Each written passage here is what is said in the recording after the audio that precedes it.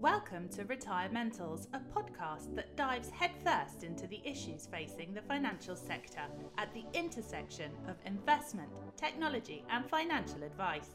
Hosted by Abraham Okusanya, you can expect raw honesty, critical analysis, and energetic interviews.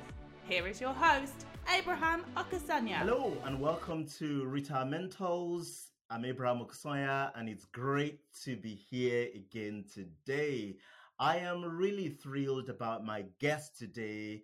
Brian Hill is should we be saying, former financial planner and managing director of Jones Hill, former managing director of Jones Hill, a financial planning firm which he exited just about 2 years ago. Today, he is the head of acquisitions at City and Capital. Brian, welcome to Retirementals.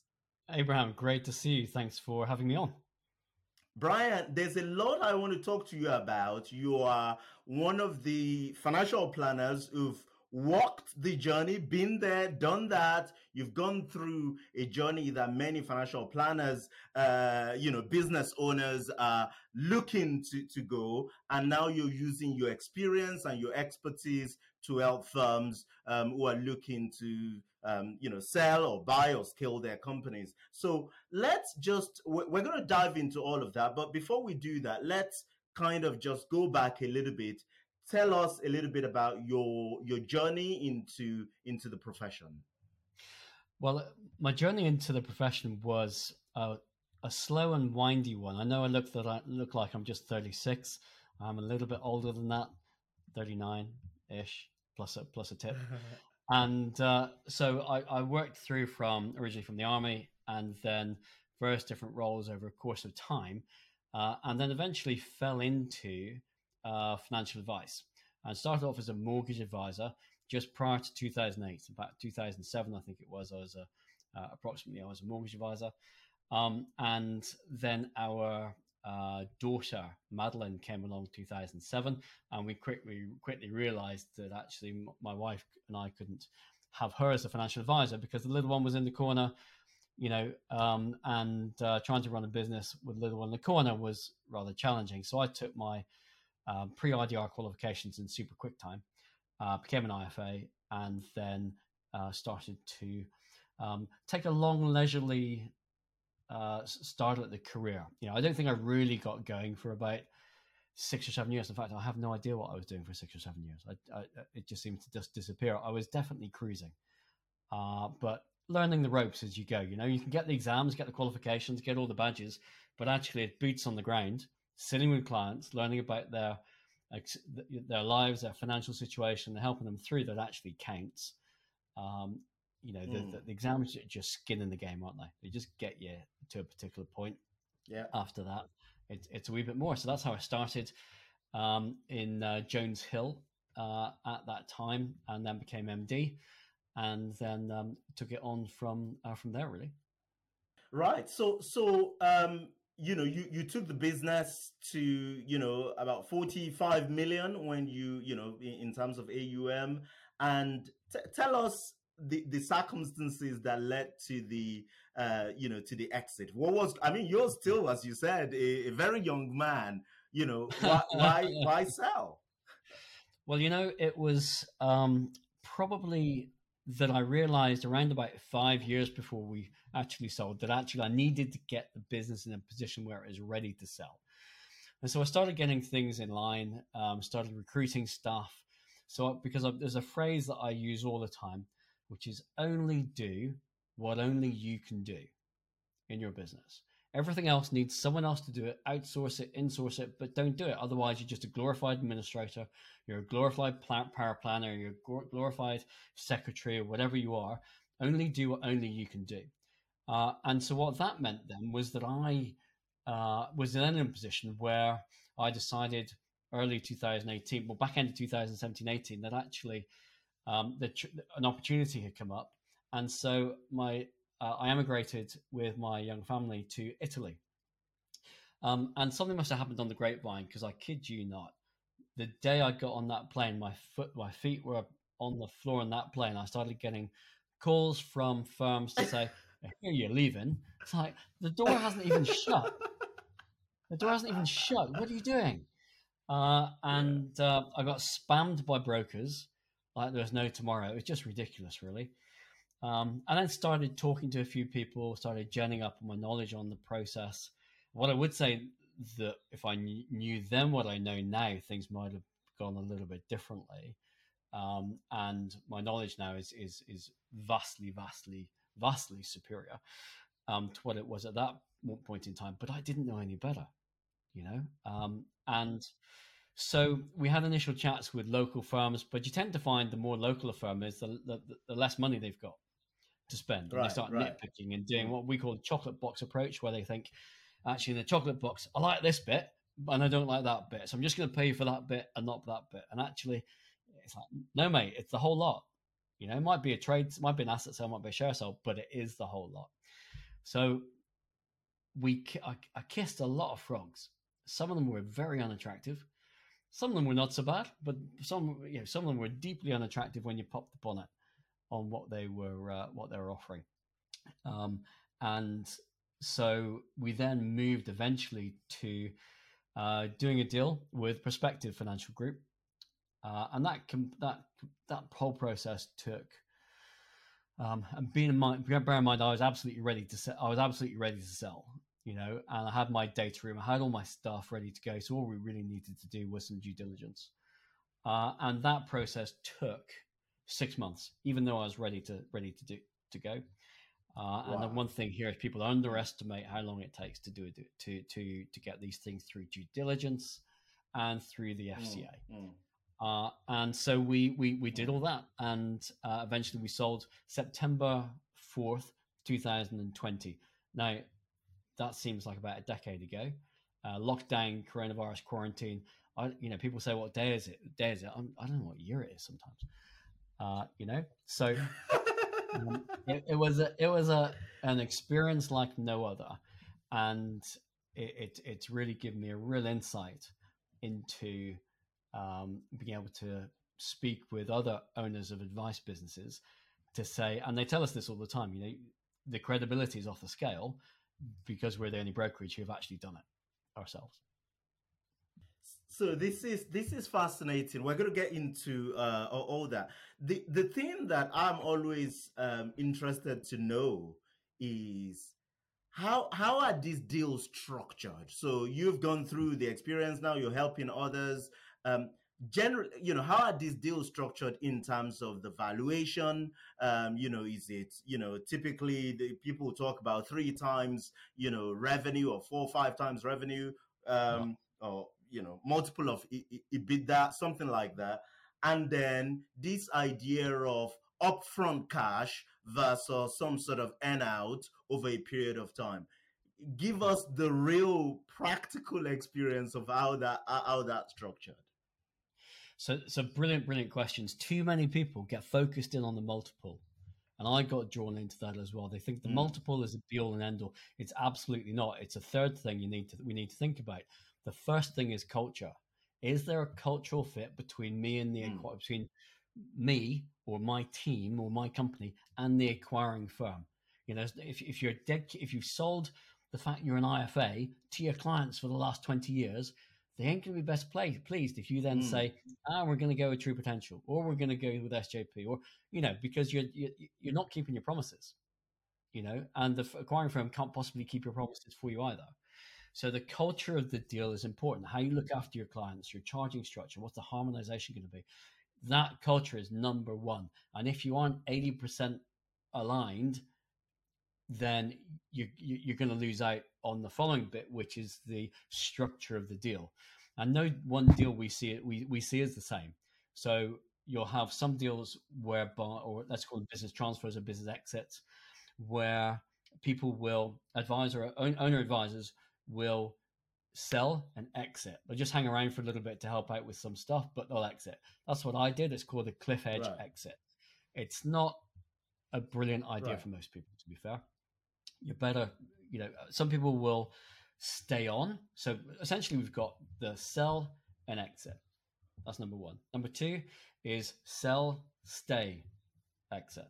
So you might stay on for 2 years in the role as a financial advisor, maybe in the role of an ambassador, whatever that means. But you're going to stick around for a couple of years. Now, that is a bit of a risky thing, because I tell you what, if you haven't sorted out the culture to start off with, you're then employed by a firm you don't want to be with. And that 2 years will feel like 20. And not only that, you'll be under a restrictive covenant, which means then that you can't go and work for somebody else for a period of at least 3 or 4 years. So that's why culture is really, really important. That alignment is super important. So we have sell and exit, or sell, stay and exit, or sell, grow and exit. So these are for the younger guys or girls who have their own firm, or who have an appetite, they want to stay on, but they need, if you like, investment from another firm. They want to take some capital off the table, but they want investment from another firm to take it to the next level. And sometimes we call these hub firms. So they'll come in and they'll sit in, a PE firm, private equity firm will buy them, 80%. They'll buy it, then they'll go and this firm will then buy satellite firms, or spoke firms, actually we call them. So you have the hub and spoke method. So they bought 80%. Then you come to sell your remaining 20%. And if everything's gone according to plan, hopefully your 20% is worth more than the 80% that you parted with initially. Now, that's not available for everyone by any stretch. If you've got like a two-man firm, chance of them becoming a hub is pretty slim, to be honest. It needs to be more going on. We've got a number of firms who their valuation is between 10 and 20 million. Those are going to be hub firms. Absolutely, because they're going to stick around. They're going to buy other firms up who are local to them. So it's the three things: either sell and exit, sell, stay and exit, or sell, grow and exit. To be honest, most acquirers actually don't want you around for too long. Right. It's kind of, there's the door. If you could just make your way over in that direction, that would be great. So that's brilliant, and I like the way you broke it down very simply into those three categories. But you creatively avoided my question, which is what's going rate and how is it structured in terms of cash? No, you can't ask me that. You can't ask me that question. Okay, let me say this. It's how long is a piece of string? All right. So give me a ballpark. What do you see in the market out there? Okay, so there's three ways of valuing a business usually in financial services. Number one is a multiple of normalized or adjusted EBITDA or profit. Number two is a multiple of recurring revenue. Or number three is a percentage of your assets under management. Right. Very few people do that, the assets under management. Usually it's people who are just going to operate, are going to get a shot of everything, shoehorn your clients into one size fits all and deal with it remotely. So they pay big money because it's highly profitable. But once most IFAs look at it, they kind of say, well, many IFAs look at it, they say, no thanks. So we're then left with either a multiple of EBITDA, normalized EBITDA, or a multiple of recurring revenue. Smaller firms like mine are done on the basis of a multiple of recurring revenue. So I had around about 45 million of revenue. If it's a solid, revenue, that'd be nice. 45 million of assets under management, which was very nice. And they gave me a multiple of recurring revenue. My model was a little bit different because it was a fixed fee model, but which creates its own issues, to be honest. And that would be anything between 2.5 up to around 4.5. So if we look at different, how does that vary? So if we break it down into 4 different levels of advice firm, A, B, C, and D. A is best in class or most attractive, and they're going to achieve over 4. B is above average. C is below average. D is, what the hell are you doing? Right? Or distressed. All right. So, for instance, the firm we're helping at the minute, they've approached us because acquire it's a distressed business from a point of view of the health of the advisor. They've unfortunately been diagnosed with terminal illness. They don't have, 5 years to exit gradually. Acquirers were aware of this, and they offered them 1.5 times recurring revenue. Wow. We've got them up to 3.5 times recurring revenue, with acquirers, but some acquirers were saying, yeah, you're a level D in not so many words. So you have to sell, So A, B, C, and D, what you'll notice is that there is no average. You're either above average or you're below average. And what I would encourage people to do is to look at it objectively, to look at it from the point of view of somebody else you're transferring your business to is just not going to look at it the same way you do. We all like to think our business is different. Our business is best. We have the best investment portfolio. We have the best staff. We have the best relationship with your clients. Well, that might well be the case, but acquirers often won't think that. All right. So we need to get off our little ego stool and look at it as objectively as we can. So we have to sometimes tell people the God's honest truth on things. One of the things which can really, it's a real stumbling block, is self-employed advisors. All right. So if you have a business with young self-employed advisors, in their 30s and 40s, bringing in most of your revenue, most acquirers will not pay you for it at all, because these advisors will just walk. Unless you can convert them to an employed model, and the next 5 to 10 years, it will go virtually all employed, I'm sure.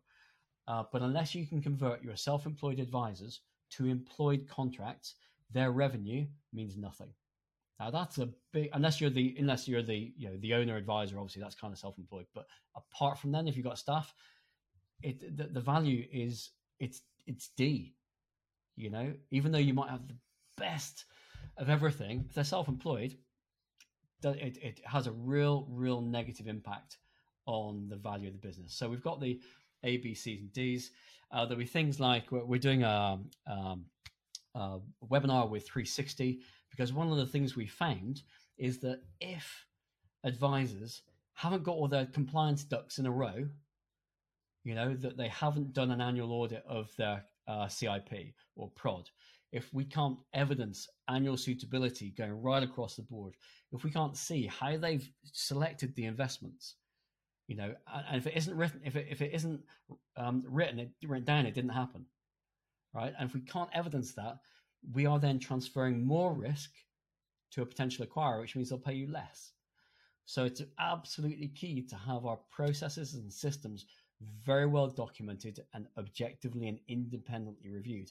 And acquirers love it, and they'll pay extra for it. If you don't have it, they'll pay you less. Now, a word from our sponsor. Nikki Heaton-Jones is the Managing Director and the Chief Investment Officer at Betafolio, the high-tech, low-cost, discretionary model portfolio manager. Typical model portfolio service costs about 36 basis points. That's in addition to the funds, the platform, the advice fees. Tell us a bit about Betafolio's view and approach on fees.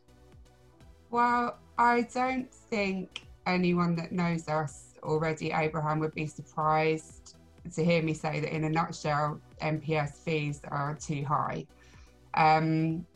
If you include the fund charges and the platform fee that you already talked about, we get close to 1%, I think, on average for a lot of retail clients. And that's before they start paying for the financial plan, which is the part of the service that will ultimately add the most value for them in their advisor relationship and experience.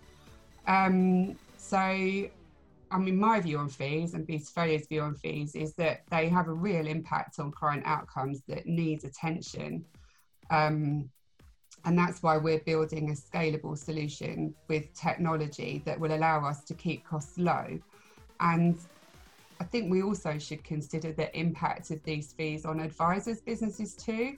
Advisors need to make a profit from their work. They need to have a viable business, and their cost bases have been rising because of regulation, and the more cost they have to pass through to their clients for overcomplicated services in turn puts pressure on the advisor's own fees and ultimately makes it not possible for them to run a good business. So fees are really crucial, and I'm really happy that we're in a position to be having a positive influence on the trends in the market.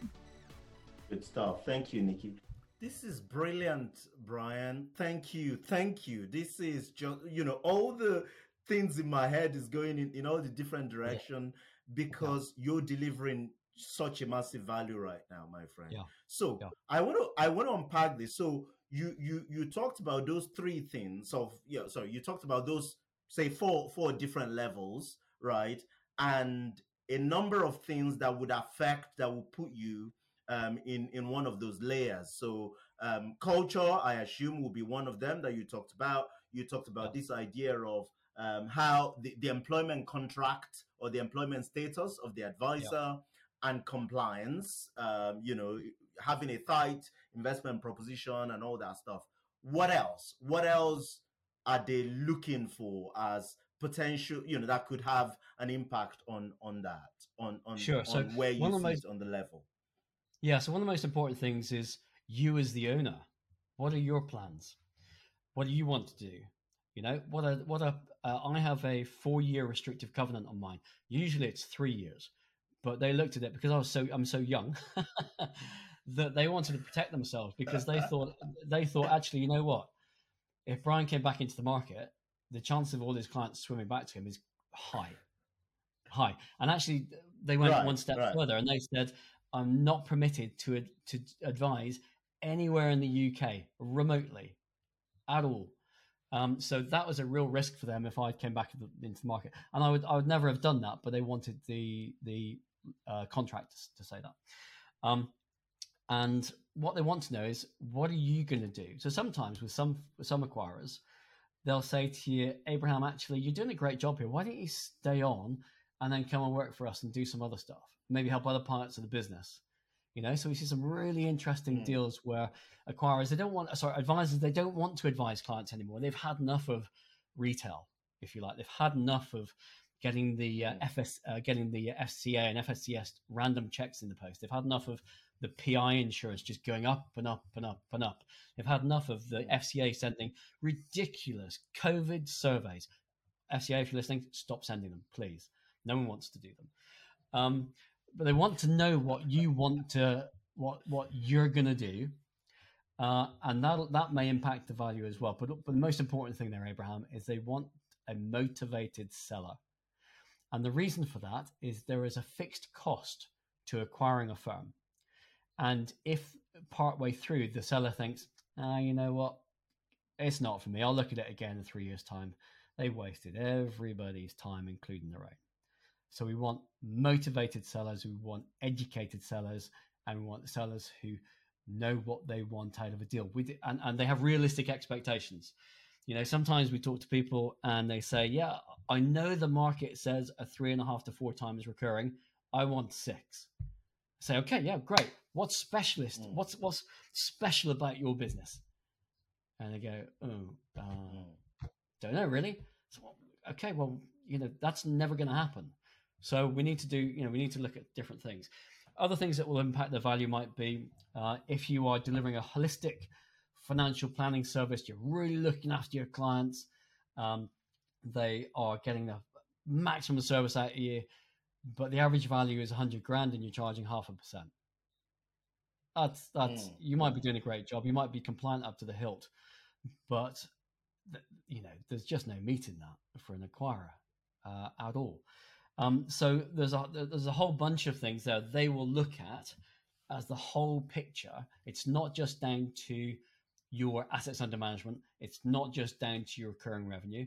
It's the whole picture of the business. So I spend a lot of my time getting underneath the bonnet of financial advice firms, understanding what they look like, and representing them to acquirers. So I might just say we're what you call a sell side brokerage. So we represent the vendor, whereas I think all other brokers are buy side. They represent the acquirers. So that's a key thing to bear in mind. And I suppose really the seller needs to understand what they're actually selling, or actually a better word is transferring. What is it you're transferring to somebody else that you're going to get paid for? And the better you understand that, the easier the whole process is, if that makes sense. So you alluded to this challenge earlier of financial planner looking at these potential buyers and saying, for whatever reason, they're not aligned with us, especially around the investment proposition. So you see this, which is very rampant in the sector right now, of these acquirers coming in, buying a financial planning firm, where the firm might be used to low cost investment proposition, low cost platforms, and getting good quality financial plan, which is where the value is. And then these clients are going to go into a proposition where evidently the objective of the buyer is to move them into more expensive investment proposition and to diminish the value of advice, or maybe not even deliver planning. How do you address this challenge, and especially how did you communicate this to your client? The idea that now you're selling, that they're going to be clients of some other company. How did you address that? So just dealing with that last part first, as part of what the exit process, I insisted on a split exchange and completion. And between exchange and completion, then we organized the client information pack, if you like. And so what we did was I sent out a letter with perspective at the same time, which was sent out on the Friday to arrive on people's doorsteps or doormats on the Saturday morning. On the Friday evening, I also sent an email to our entire client list saying exactly the same thing.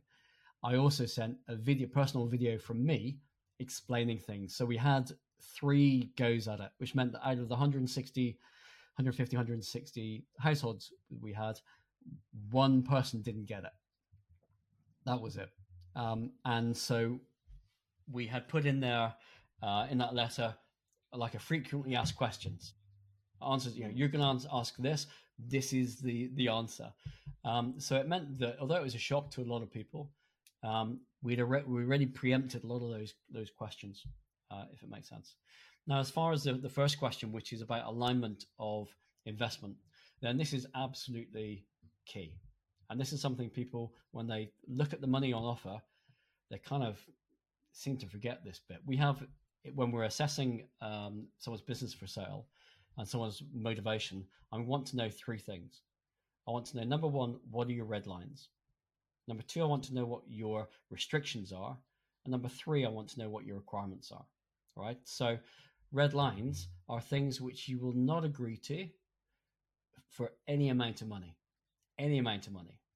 And it's interesting how people move from between, they think it's a red line, but actually when they're offered enough money, they'll move it to a requirement. So I'm saying to people, right, you're going to get £1 million for your business.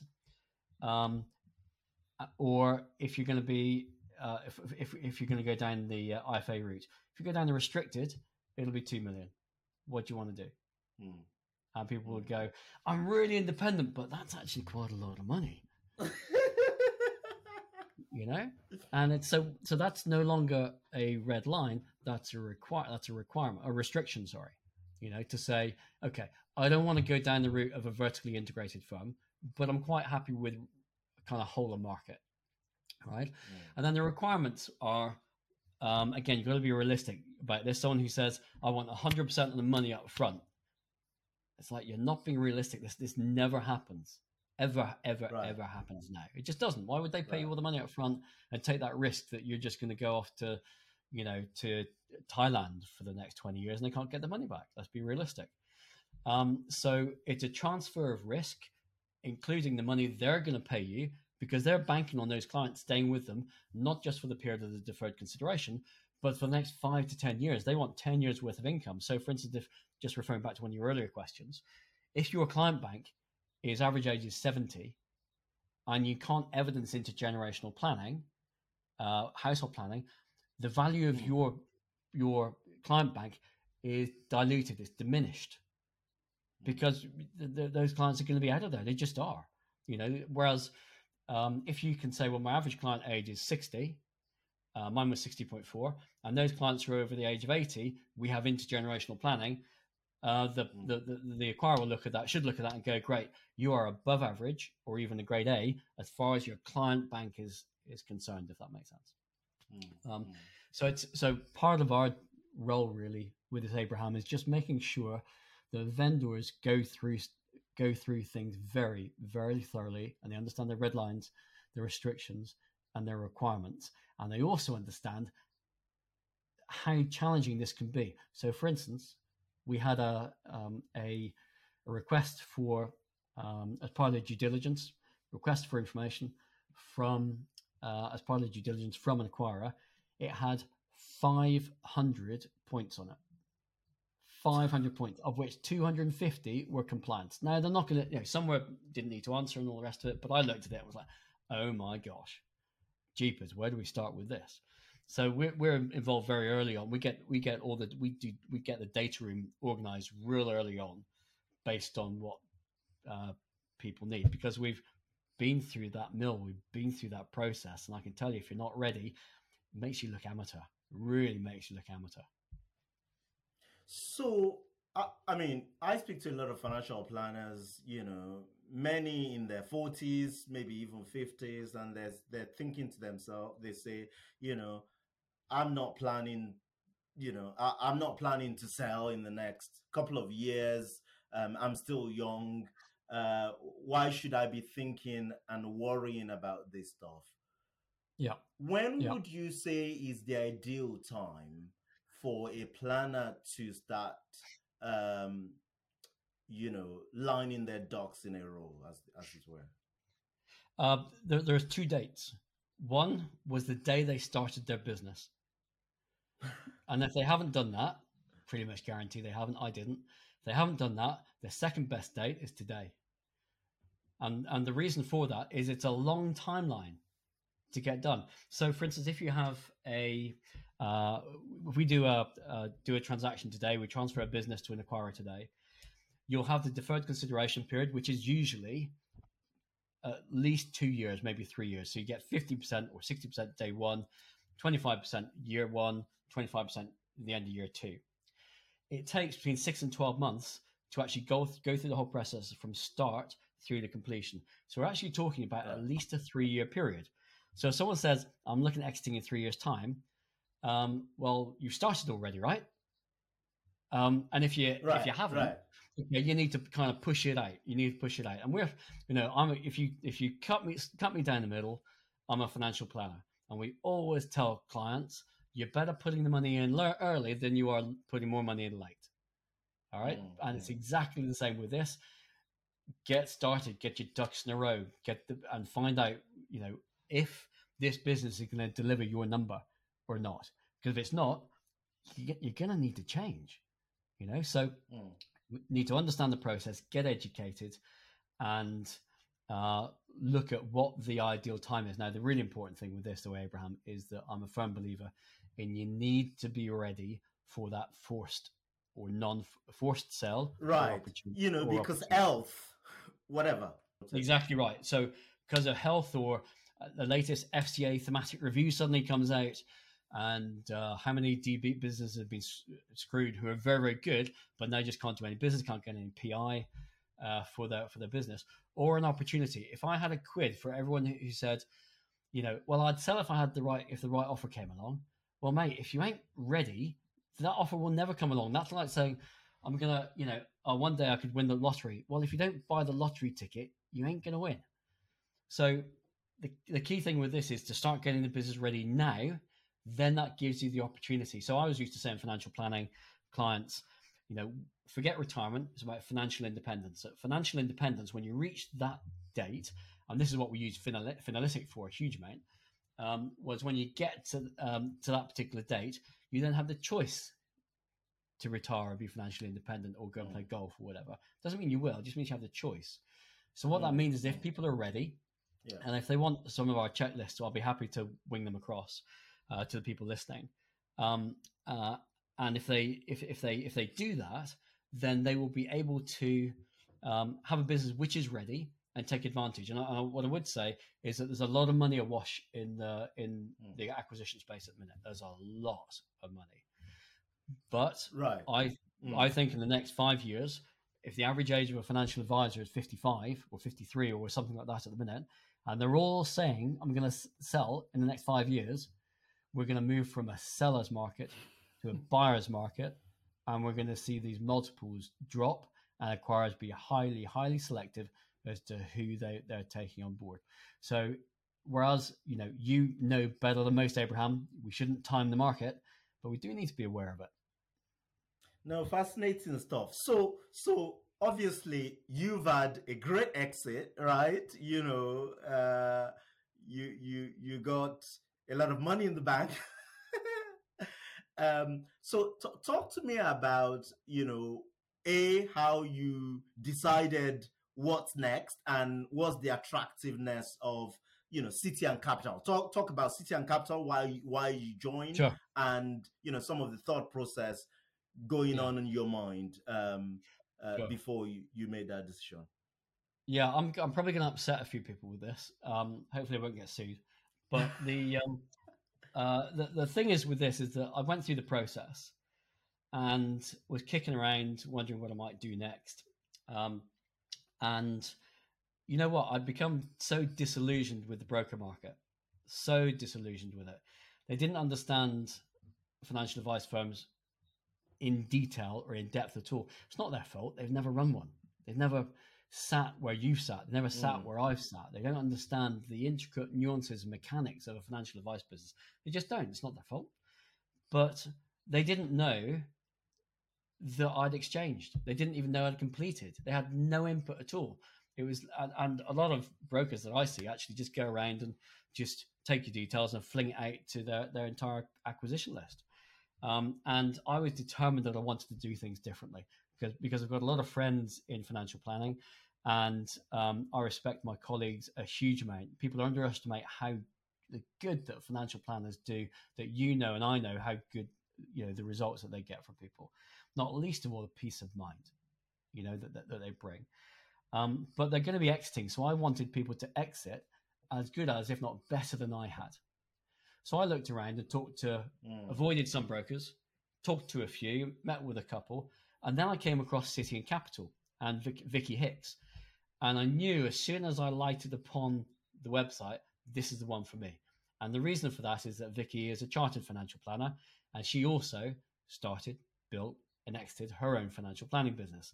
And suddenly we are now the only practitioner-led sell-side broker in the whole of the UK. We're the only firm that's actually done it and have got the scars to prove it. And this means then that other financial advisors who and I know have said to me, Brian, we don't talk to brokers. We don't want to go through brokers, but we do want to use you because you've been there, seen it, done it, got the t-shirt, and we need your expertise with this. And so we joined City and Capital. I joined City and Capital now. If people are looking at this later on, we're actually changing the name of City and Capital because it's a no name, means nothing basically. So we're changing the name. I think we might change it to. We're working on this with Phil Bray from the Yardstick Marketing, whom you'll know as well. And we've decided to, at this moment in time, change the name of the business to the Exit Partnership, because that's what it's about. It's a partnership between us and the vendors to help them exit well, if that makes sense. Brilliant stuff. So I want to start to wrap this up. So I'm assuming that this is the gig for you for the next couple of years. Of course, this is a podcast where we talk about retirement. You said financial freedom, but if we were to look at the Hill family financial freedom plan, what does that look like? What does the next couple of years look like for you? Well, I'm really enjoying this at the minute. I hope Vicky back in Leeds is enjoying it too. It gives me the freedom to work as I want to work. It gives me the ability to stay within the financial planning profession, which I love, and it gives me the ability to be a master of my own destiny. You know as well as I do that when you've been self-employed for so long, you're completely unemployable. And so what that means for me is then, I found something that I really, really like, and I don't plan on changing anything soon. What I do plan on doing is skiing a little bit more. There's been no skiing this year. There's been no skiing last year. I'm sick to the back teeth of it. I think if Boris can go and have his cheese and wine work parties, I'm sure I can have a ski work party as well, for goodness sake. That's all that about. Brilliant stuff. Brian Hill, thank you very much for your time. Thank you for your wisdom. And where can financial planners find you? Social media, website. I'm assuming the website name's going to change. Yeah. So LinkedIn is probably the best thing. So Brian Hill MSc. Just hook up with me there.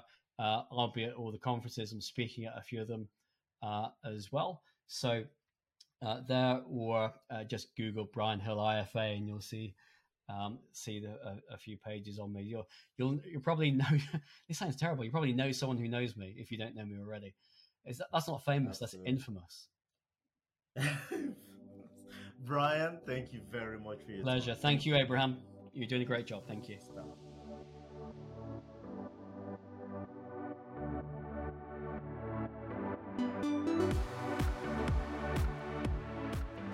I'll be remiss if I don't thank my incredible team who worked very hard to put this program together. Thank you very much, guys. I'd like to thank our sponsors, Timeline App, the retirement planning software, and Batefolio, the high-tech, low-cost flat-fee model portfolio manager. And to you, our listeners, thank you for your time. I hope you've had as much fun listening to the program as we have making it. You can find more about the show at retirementals.co.uk, and you can follow me on Twitter. My handle is Abraham on Money. Until next time, thank you and goodbye.